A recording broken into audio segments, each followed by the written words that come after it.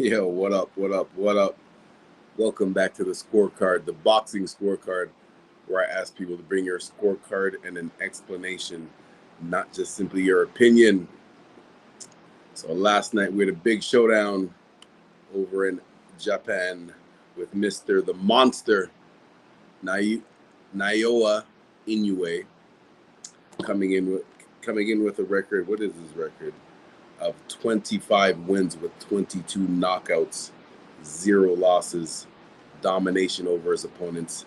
He went up against Stephen Fulton, coming in with 21 wins, only 8 KOs, so not exactly a power puncher. He gets most of his wins by knockout. There was no official scorecard for this fight because Inoue won by 8th round TKO. And I was already impressed by this kid's power, but this win was definitely the biggest win of his career and the most impressive win of this guy's career. I know he has some very good highlights throughout his career, but because the competition wasn't at that level, that's why I didn't really rate him as high as everyone else did. He kind of reminded me, his resume kind of reminds me of Jerron Boots Ennis, who, passes the eye test, but the resume test isn't always there. That was the same thing for me with Inoue. But this win right here against Stephen Fulton, a legit, what weight class was this? A legit super bantamweight. This solidified that Inoue is the real deal. Specifically because this guy came up from weight class. Inoue, like Stephen Fulton's been at this weight his whole career. Super bantam. Inoue started, what weight did he start at? This fight was at 123 pounds. Inoue started at 108. And in them smaller weight classes, them little couple pounds makes a big difference. Again, he didn't have the resume for me to put him on my pound for pound list.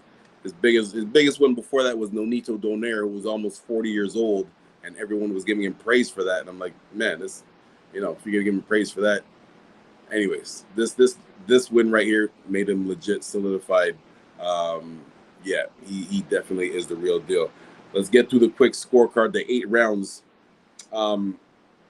This did not go how I expected. I wasn't sure. Again, with these lower weight classes, the competition is not as high. So the guys that are champions, their opponents are not as well known to the public as some of the other weight classes because the competition is not there. So I was just going with Fulton simply because he was naturally bigger and similar to my prediction for Crawford and Spence, because I believe that the skill level is equal. Usually, the naturally bigger person is gonna be able to take advantage of that. This was definitely not the case here. Stephen Fulton, as I said, came in naturally bigger. Right off the bat, Inoue came in showing that I am confident and not afraid of you.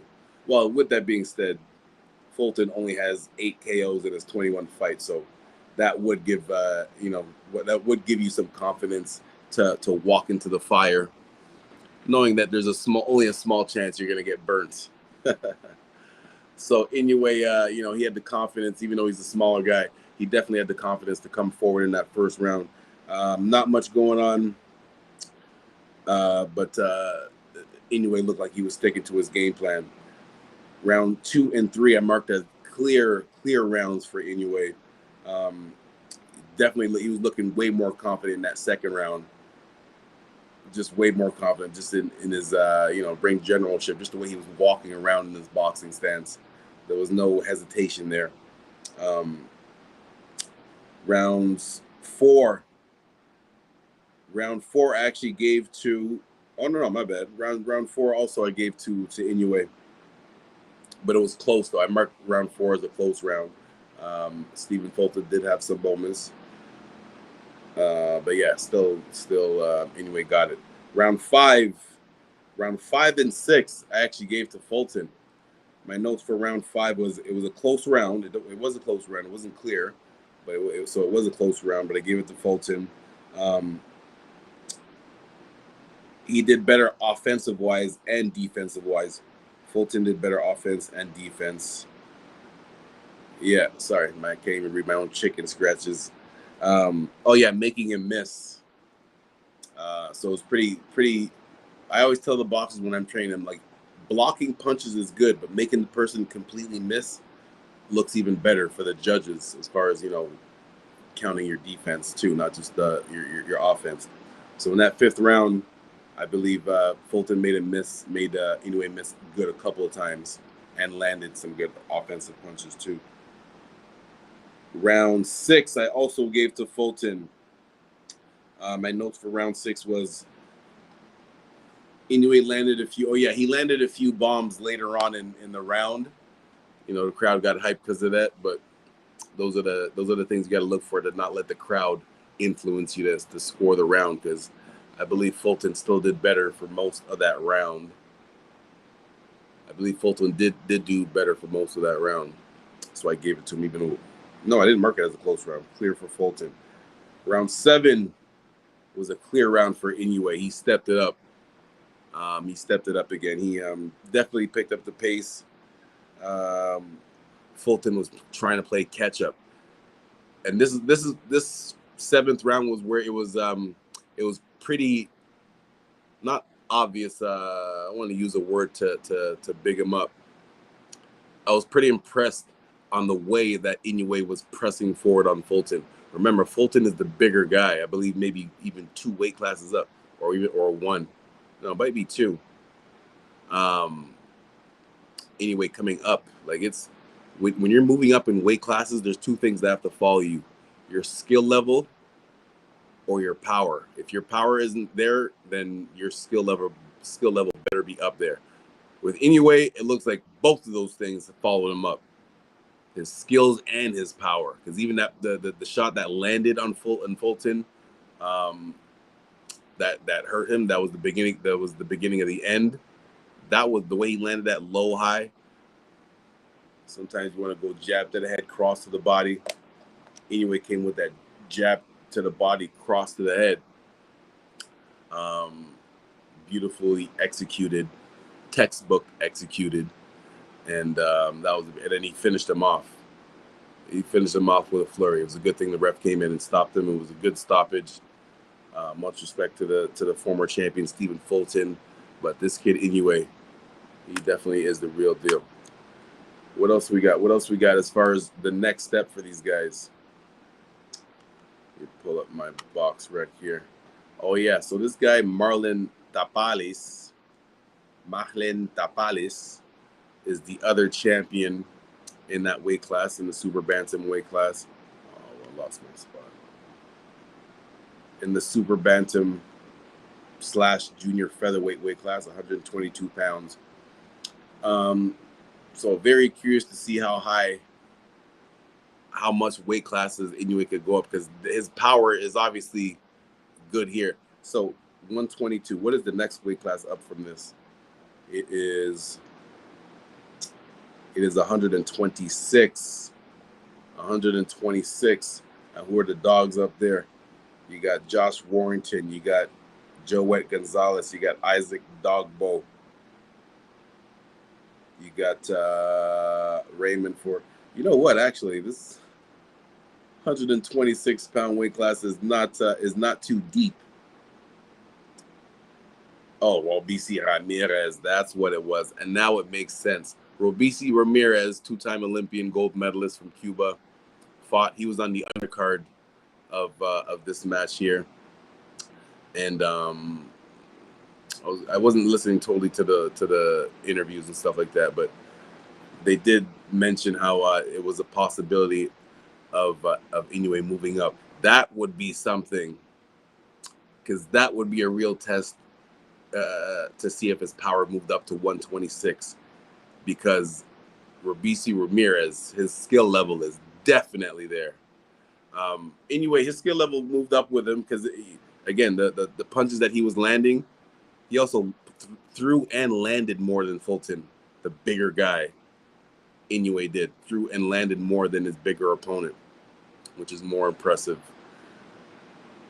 So it's going to be very interesting to see if he's going to be able to do that with Robeisy Ramirez, who, again, like I said, is a 2-time gold medalist.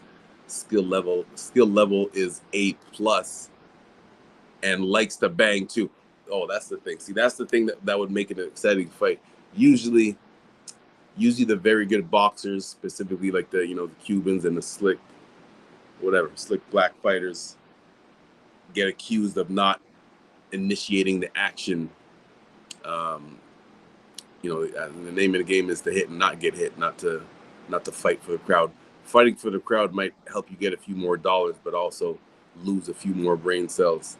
As dangerous as the sport is already, you try to save as much as you can. Anyways, my little 10-second rant on that. Robeisy Ramirez is one of those guys that is an exceptional level boxer, but he does like to bang. I'm not sure if he's going to want to bang with Inoue. His pride might want to make him do it. But again, anyway, this guy started at 108 pounds, man. The only person that's done something like that is Manny Pacquiao. And he's obviously a first ballot Hall of Famer. So, Inoue is on his way there right now. He's definitely on his way to, I want to put him in the Hall of Fame already, but this one definitely put him up there for consideration. He passed the eye test already with his fights before, and now he's got the biggest win on his resume with a very convincing, dominating win over Stephen Fulton. So, yeah. As for Stephen Fulton, what goes next for him? Let's go back down to the super bantam featherweights. He can still do his thing. There's still some good fights with Louis Neary, Kevin Gonzalez. Some of homeboys' names that I can't pronounce. Oh, yeah, Tamaki Komera. He's good too. Rais Alim.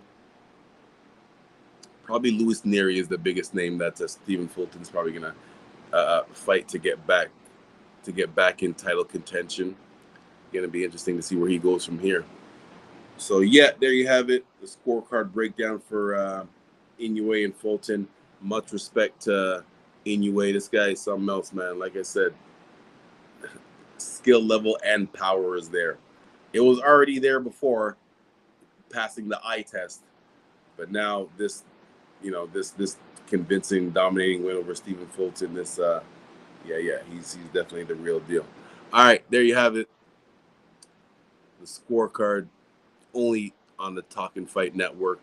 If you can't catch the show live, you can always catch the replay of the show on any podcast form that you can find it on. Email, subscribe. If you haven't done it, yes. If you haven't done it yet, press the like button and tell a friend to tell a friend. Hit me up on social media at Cedric Sports, on my YouTube channel, Cedric Sports Training. And yeah, peace. Crawford and Spence. Check out Talkin'